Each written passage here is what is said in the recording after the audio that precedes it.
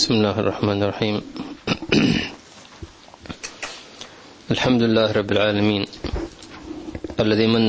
الذي من علينا بهذا الفضل وهذا الجود وهذا الإحسان، وأشهد أن لا إله إلا الله وحده لا شريك له، وأشهد أن سيدنا ونبينا وحبيبنا محمدا عبده ورسوله أرسله الله رحمة العالمين. اللهم فصل وسلم وبارك عليه وعلى آله وأصحابه أجمعين. اللهم اجعل اجتماعنا هذا اجتماعا مرحوما، واجعل تفرقنا بعده تفرقا معصوما، ولا تجعل فينا ولا منا ولا معنا شقيا ولا محروما. بارك لنا في هذا المجلس، وبارك لنا في هذا الدرس، وبارك لنا في هذه العشية المباركة، وبارك لنا في هذه الساعة المباركة، واجعلنا مباركين أينما كنا. واجعل البركة تسري إلى قلوبنا وإلى ذواتنا وإلى بيوتنا وإلى أولادنا وإلى بناتنا وإلى نسائنا وإلى قبورنا وإلى يوم بعثنا ونشورنا يا أكرم الأكرمين ويا أرحم الراحمين، حتى نرزق الفهم عنك وعن حبيبك صلى الله عليه وسلم، فنعيش في هذه الدنيا ونحن نسعى في إرضائك، ونقول لك كما قال لك نبيك صلى الله عليه وآله وصحبه وسلم: لك العتبى حتى ترضى، ولا حول ولا قوة إلا بك. طبعا نرجع بعد انقطاع فترة ليست بالقليلة في قبل رمضان، وكنا قد أخذنا مقدمة في منهاج العابدين، وتمهيدا للدخول في هذا المنهاج الذي نرجو من الله سبحانه وتعالى أن يرزقنا وإياكم السير عليه حتى نبلغ غايته ومراده في دخول جنة رب العالمين. وطبعا الخطوات هذه تحتاج إلى صدق وإلى إخلاص وإلى مثابرة. واليوم إن شاء الله تعالى نفتتح بأول عقبة لابد أن تتجاوزها، لابد أن تتعداها، لابد أن تأخذ بها، وهي أول الأساسيات التي تبنى عليها بقية المراحل في الوصول إلى رب العالمين إن شاء الله تعالى. في هذا الفصل أو العقبة يتكلم الإمام الغزالي عن عقبة مهمة، هي عقبة العلم. ما هو المقصود بالعلم، وما الغاية منه، وما المطلوب منه، وما نصيبك منه، وكيف تتجاوز عن العلم الذي لا ينفع. هذا كله إن شاء الله تعالى نأخذه في هذا الباب. وفقنا الله وإياكم لما يحب ويرضاه. نستمع إلى كلام الإمام الغزالي رحمه الله تعالى. بسم الله الرحمن الرحيم، وصلى الله على سيدنا محمد وعلى آله وصحبه وسلم.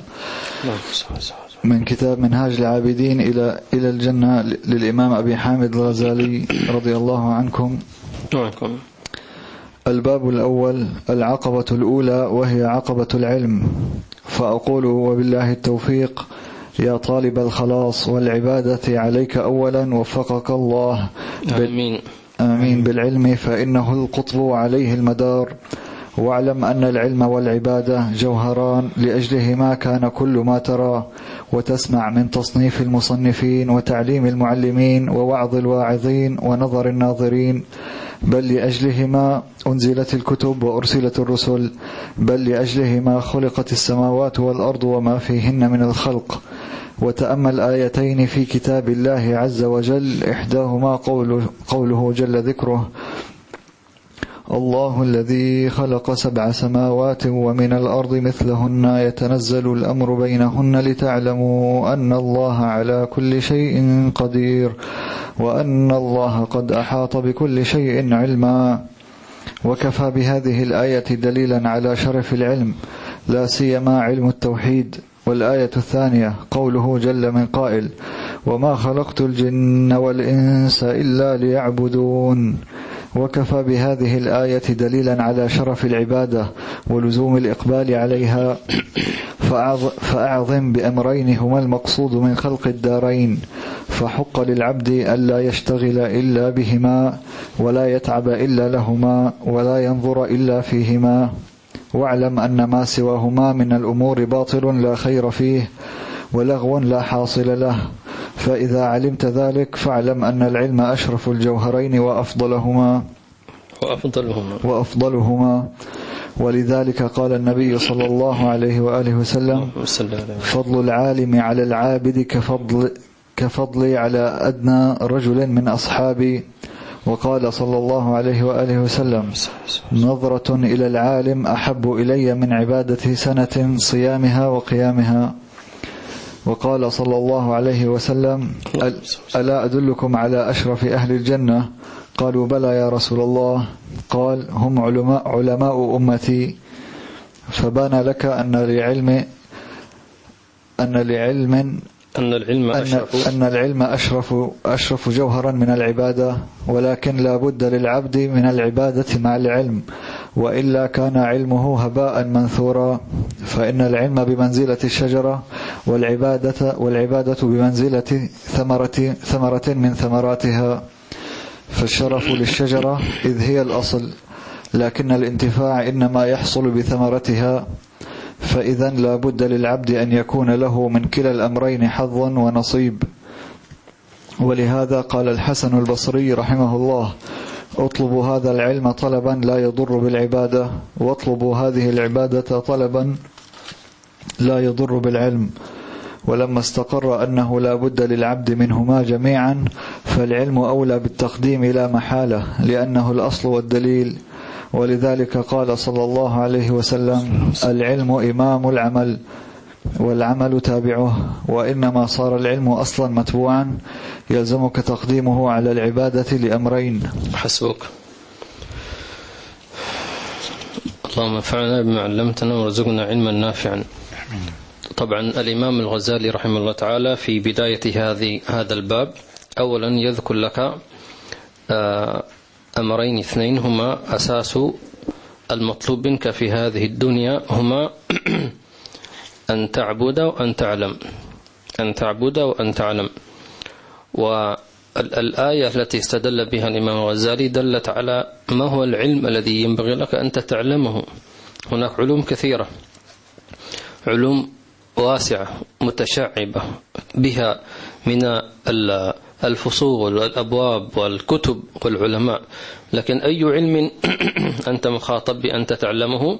ذكر الله عز وجل هذا العلم في سورة الطلاق، قوله تبارك وتعالى: الله الذي خلق 7 سماوات ومن الأرض مثلهن يتنزل الأمر بينهن لتعلموا أن الله على كل شيء قدير. كيف أعلم أن الله على كل شيء قدير؟ طب أنا كمسلم عندي هذا العلم، نقول هذه معلومة وليست علما. أنا أعلمها لأن النبي صلى الله عليه وسلم حدثني عن الله أن ربك على كل شيء قدير. أؤمن كذلك أن القرآن أخبرني إن الله على كل شيء قدير. هذه معلومة لأنني أصدق النبي صلى الله عليه وسلم وأصدق القرآن الكريم. لكن هذا العلم لم يصل إلى أن هذه المعلومة لم تصل إلى أن تكون علما. وهذا العلم إذا وصل إلى القلب وتفهمه، يعني تشربته الروح، صار يسمى هذا، يعني صاحب هذا العلم يسمى عارف بالله بصفة القدرة لله عز وجل. فيصير هذا العبد عنده علم يقيني بذوق ومشاهدة وإحساس فعلا أن الله على كل شيء قدير، وليست عبارة عن معلومة. لكن كيف تصل إلى هذا الذي يذكره لك الإمام الغزالي، ويذكر لك أن العبادة إذا ارتبطت بهذا العلم صارت عبادتك حياة، أنس، لا تستطيع أن تعيش بغيرها. لذلك النبي صلى الله عليه وسلم كان يقول: وجعلت قرة عيني في الصلاة. للأسف هذا العلم يعني صار نادرا، لا تجد جامعات تدرسه، لا تجد علماء إلا من رحم ربك وقل ما هم، بل لا تجد من يطلبه، لا تجد من يطلبه إلا القلة، لأنه علم تتوقف عليه شؤون الحياة كلها. فلذلك صار هذا العلم عزيزا نادرا، وعلماؤه يموتون واحدا تلو الآخر، وقل طلابه لأنه لا يوجد من يروج لهذا العلم، فيموت العالم بعلمه والعياذ بالله تبارك وتعالى. نسأل الله السلامة والعافية. هذا العلم له 3 مفاتيح، وأي خزينة لا تملك مفتاحها لا يمكن أن تفتح. ولا تقول سأكسر الخزانة حتى أفتحها، لأنك لو كسرتها لم تستفد منها شيئا. يعني مثل هذا الماء الكوب لو قلنا أنه مغلق تماما، لو كسرته سيتسرب الماء ولن تستطيع أن تشرب منه. مفاتيح هذا العلم أول شيء هو الفكر. الآية هنا عندما تقرأها يقول الله سبحانه وتعالى: الله الذي خلق 7 سماوات ومن الأرض مثلهن يتنزل الأمر بينهن لتعلموا. كل ما خلق الله لك من ما هو في عالم الملك هي عبارة عن آيات صفات الحق سبحانه وتعالى. كل مخلوق يمثل صفة من صفات الله سبحانه وتعالى. فمخلوق تشاهده يمثل لك أمامك صفة القدرة، ومخلوق آخر تراه يمثل أمامك صفة القهر، ومخلوق آخر يمثل أمامك صفة الإحسان، ومخلوق آخر صفة الإبداع بديع السماوات والأرض إلى غير ذلك. تحتاج إلى أن تتفكر في هذه المخلوقات حتى تستدل بها على الله سبحانه وتعالى لتعلموا أن الله على كل شيء قدير. فتجد في كثير من خلق الله سبحانه وتعالى من معاني القدرة الله سبحانه وتعالى ما يفتح لك آفاق الهيبة من الله سبحانه وتعالى. وإذا فتحت لك أبواب الهيبة لا يعجزك شيء، يعني لا يمكن، ما في شيء اسمه مستحيل بالنسبة لك أنت كعبد، لأن ربك على كل شيء قدير. وأراك شيء من هذه القدرة ما هو مسموح لك بحيث أن عقلك يمكن أن يستوعبه. هناك شيء لا يمكن أن تستوعبها، لذلك حجبها عنك ويظهرها لك في أوقات ممكن في عند الموت، قبل الموت، في ويقات يعني لا العقل لا يستوعب، لكن روحك ممكن تستوعبها، فيفتح لك في ذلك آفاق المعرفة. فإذا أنت علمت أن الله على كل شيء قدير لن يخيفك شيء ولن يستوقفك شيء، لأنك معتمد على الله سبحانه وتعالى. فصاحب هذا العلم مثلا لا يعرف اليأس، لا يعرف الكسل، لا يعرف الخوف، لا يعرف القنوط، لأنه يعلم أن الله على كل شيء قدير. مهما باءت محاولات بالفشل يعلم أنها تلك محاولات هي للنجاح، هي محاولات للنجاح ولو كانت باءت بالفشل. أليس كذلك؟ أنت تحاول أن تنجح، أنت لم تفشل. وكل ذنب أذنبته فتبت أنت تحاول أن تتقرب إلى الله سبحانه وتعالى بصفة إيش؟ الانكسار له سبحانه وتعالى. فلعل ذنبا من الذنوب يورث قلبك انكسارا صادقا، فيتجلى الله عليك باسمه التواب أو القريب سبحانه وتعالى. هذا علم من العلوم. أبوك آدم عليه السلام كونه أكل من الشجرة، إلا أن أكل من الشجرة بسبب وسوسة إبليس تعلم علما. ما هو هذا العلم؟ لم يكن عنده من قبل، بينما كان سيدنا آدم عنده علم أسماء كل شيء، وعلم آدم الأسماء كلها. لكن هناك شيء لم يكن عنده. كيف حصل عليه؟ عندما وسوس له الشيطان فأكل من الشجرة. ما هو هذا العلم الذي حصل عليه؟ فتلقى آدم من ربه كلمات فتاب عليه إنه هو التواب الرحيم.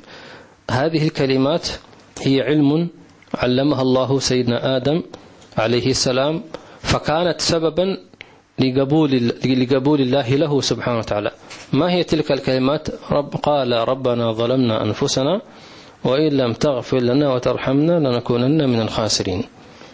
سبحان الله، كلمات لكن هي عبارة عن مفاتيح لمعاني التجليات من الله سبحانه وتعالى. إذن هذا أول مفتاح، وهو الفكر فيما خلق الله لك سبحانه وتعالى. فما خلق الله لك شيئا عبثا ولا لهوا ولا لعبا.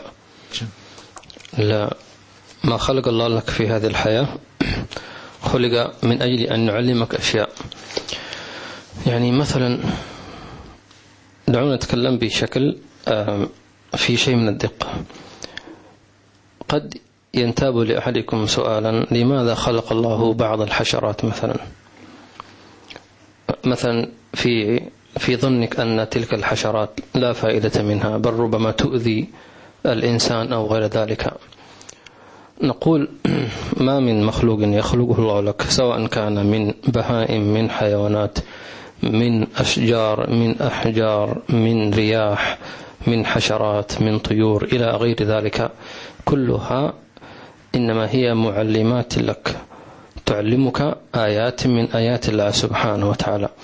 إلا أن المشكلة أن الإنسان لا يتوقف عندها لأنه لا يطلب هذا العلم، لا يطلب العلم، إنما يخرج من أجل قوت يومه وأهوائه وشهواته، ولا له عناية بما وراء ذلك. ولذلك الله سبحانه وتعالى ضرب لنا كثيرا من الأمثلة في القرآن الكريم عن بعض ما تتعلمه. مثلا أنا أسألك مثلا: ماذا تعلمت من مثلا النملة؟ ما هي الدروس التي تتعلمه منه؟ ماذا تتعلم من النحل؟ ماذا تتعلم من الطيور؟ ماذا تتعلم من الذباب مثلا؟ نعم، ماذا علمك؟ ماذا استفدت؟ هو يعطيك علم.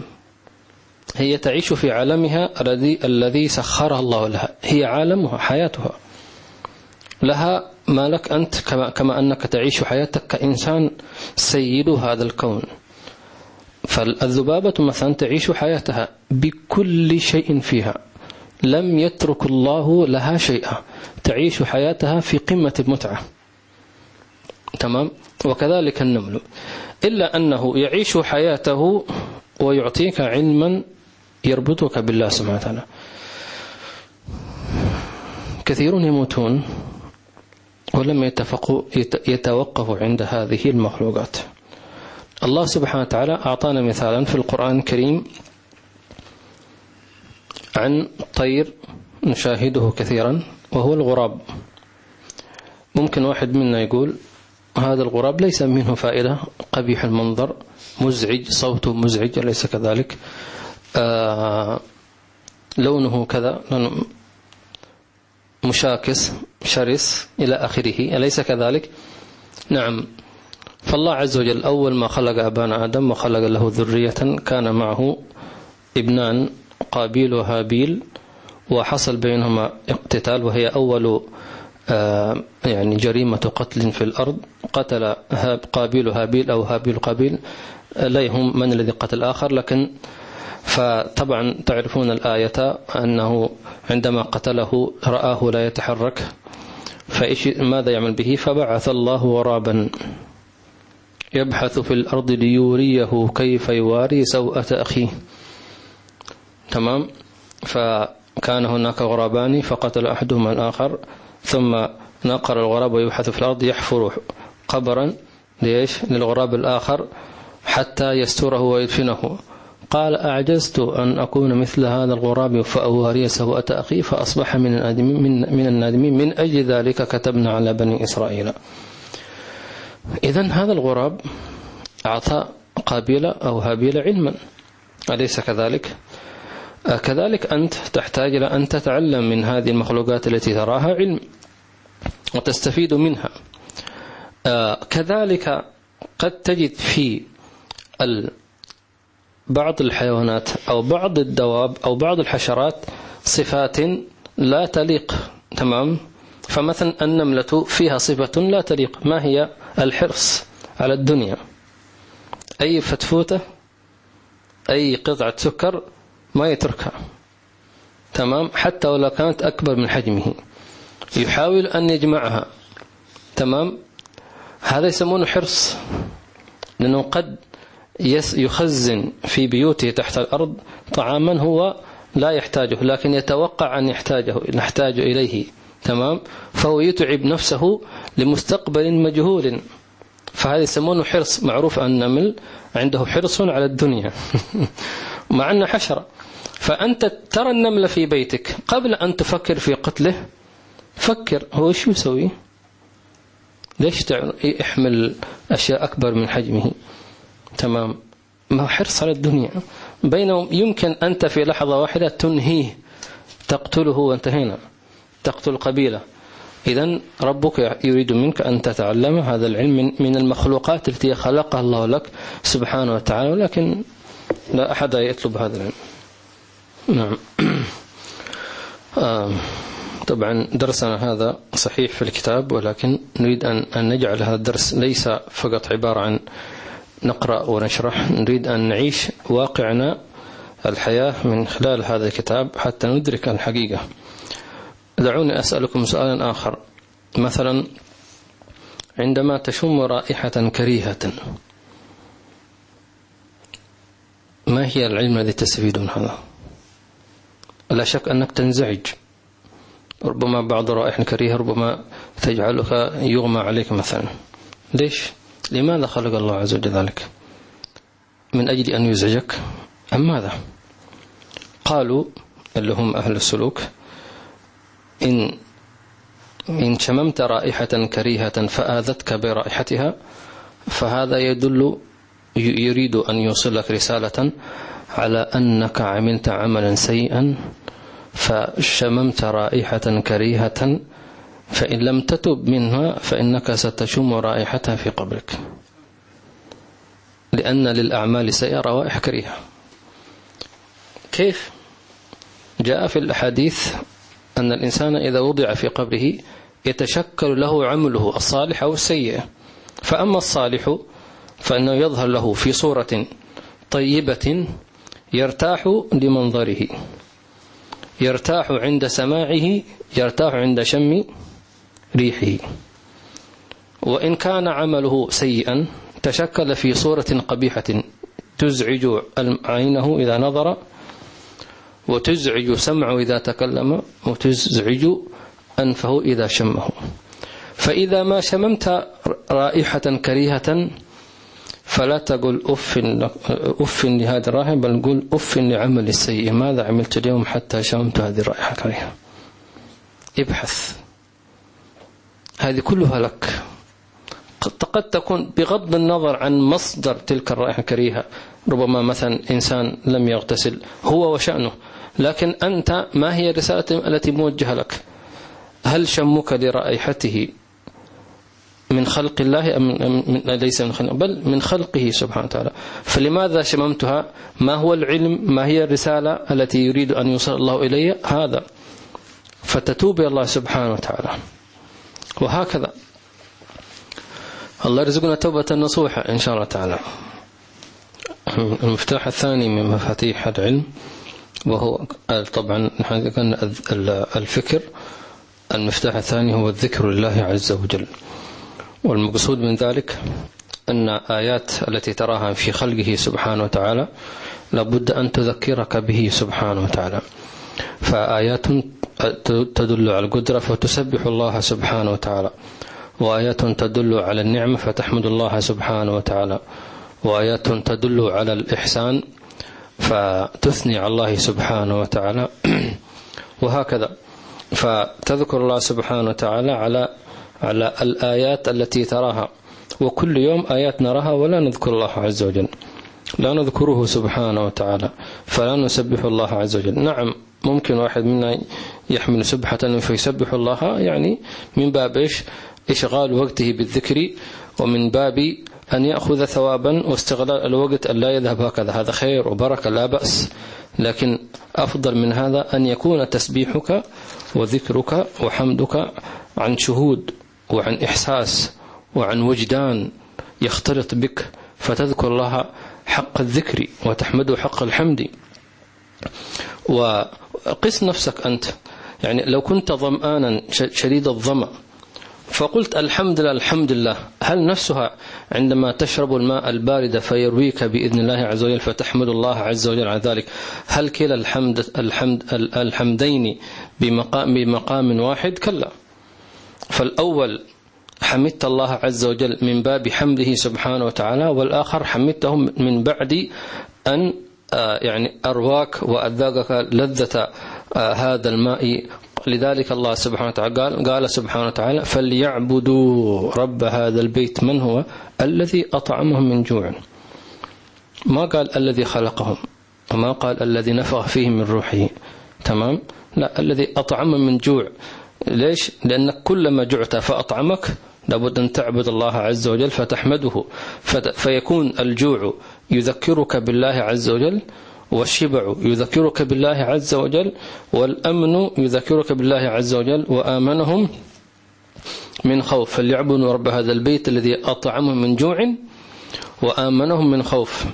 وهكذا الله يرزقنا هذا العلم يعني مع الذكر الله سبحانه وتعالى. وعودوا أنفسكم أنكم كلما رأيتم من آيات القدرة تسبحون الله عز وجل، ورأيتم من آيات النعمة فتحمدون الله تبارك وتعالى على هذه النعمة عن شهود، وكذلك تذكرون الله سبحانه وتعالى بتفرده في الإيجاد بقولكم لا إله إلا الله.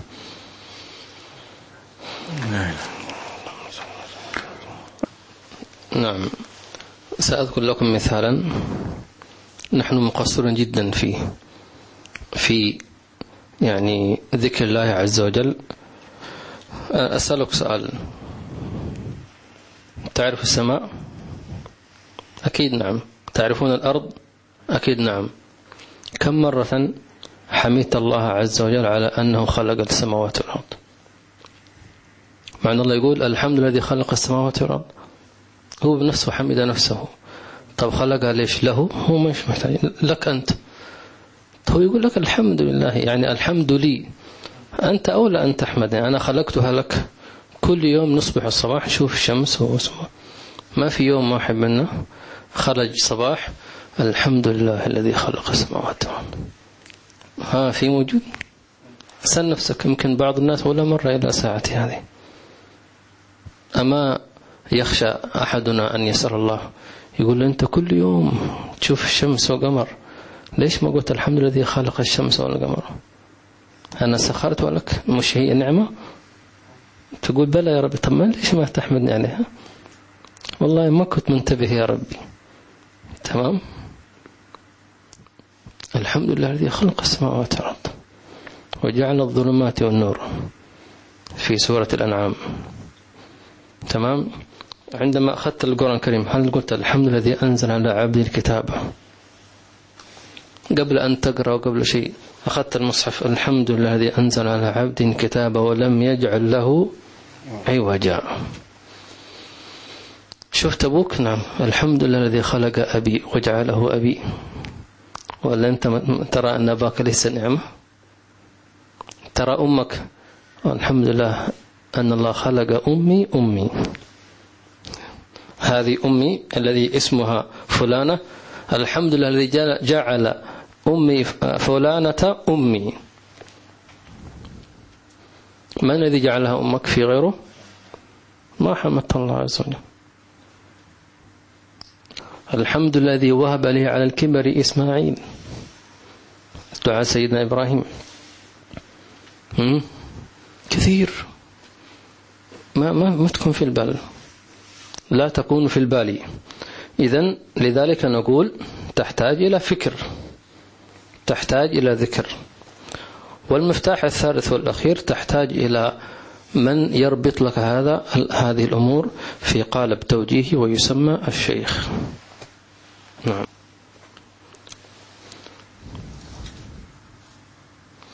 في سورة في القرآن الكريم معظم آياتها يذكرك بنعمه سبحانه وتعالى ويريدك أن تنتبه له حتى تشكره سبحانه وتعالى، ألا وهي سورة عما يتساءلون عن النبأ العظيم الذي هم فيه مختلفون، كلا سم ثم كلا سم، ألم نجعل الأرض مهادا بلى الحمد لله، والجبال أوتادا بلى الحمد لله، وخلقناكم أزواجا بلى، وجعلنا نومكم سباتا، وجعلنا الليل لباسا، وجعلنا النهار معاشا، وبنينا فوقكم سبعا، وجعلنا سراجا وهاجا، وأنزلنا من معصرات ماء ثجاج لنخرج به حبا نباتا وجنات ألفافا إن يوم الفصل كان ميقاتا إلى آخر ما قال الله سبحانه وتعالى.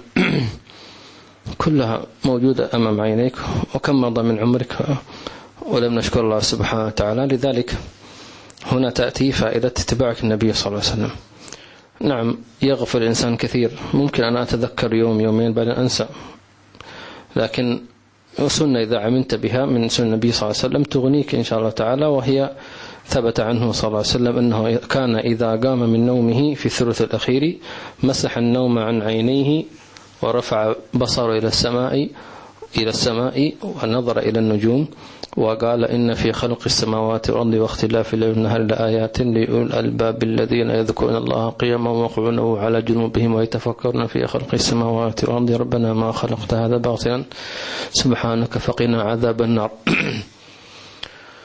وتحمد الله وتتلو هذه الآيات تكون تغني إن شاء الله تعالى إذا نسيت.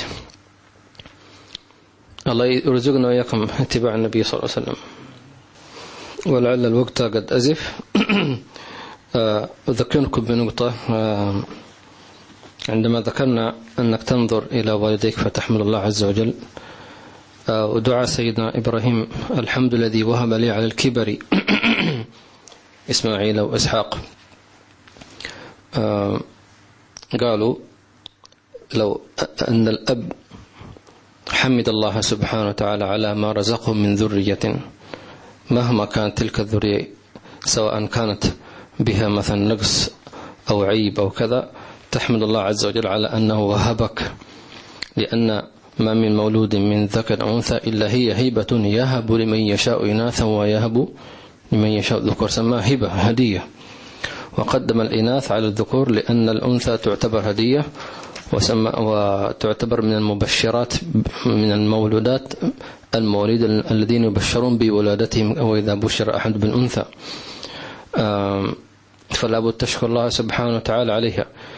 فقلت أن لو أن الأب حمد الله عز وجل على أنه وهب له أبناءه، ما الذي يحصل؟ يحصل أن الله يجعل أبناءه يشكرون الله على أنه وهبهم أباهم.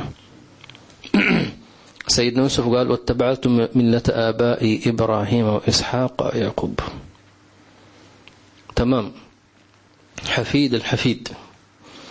فأنت أعطاك الله طفلة، الحمد لله الذي وهب لي ابني فلان بنتي فلانة رب اجعلني مقيم الصلاة ومن ذريتي. تمام، هذا الابن البنت سيكبرون سيتزوجون سينجبون أحفادا، هم بيقولون الحمد الذي وهب لنا جدنا فلان بن فلان.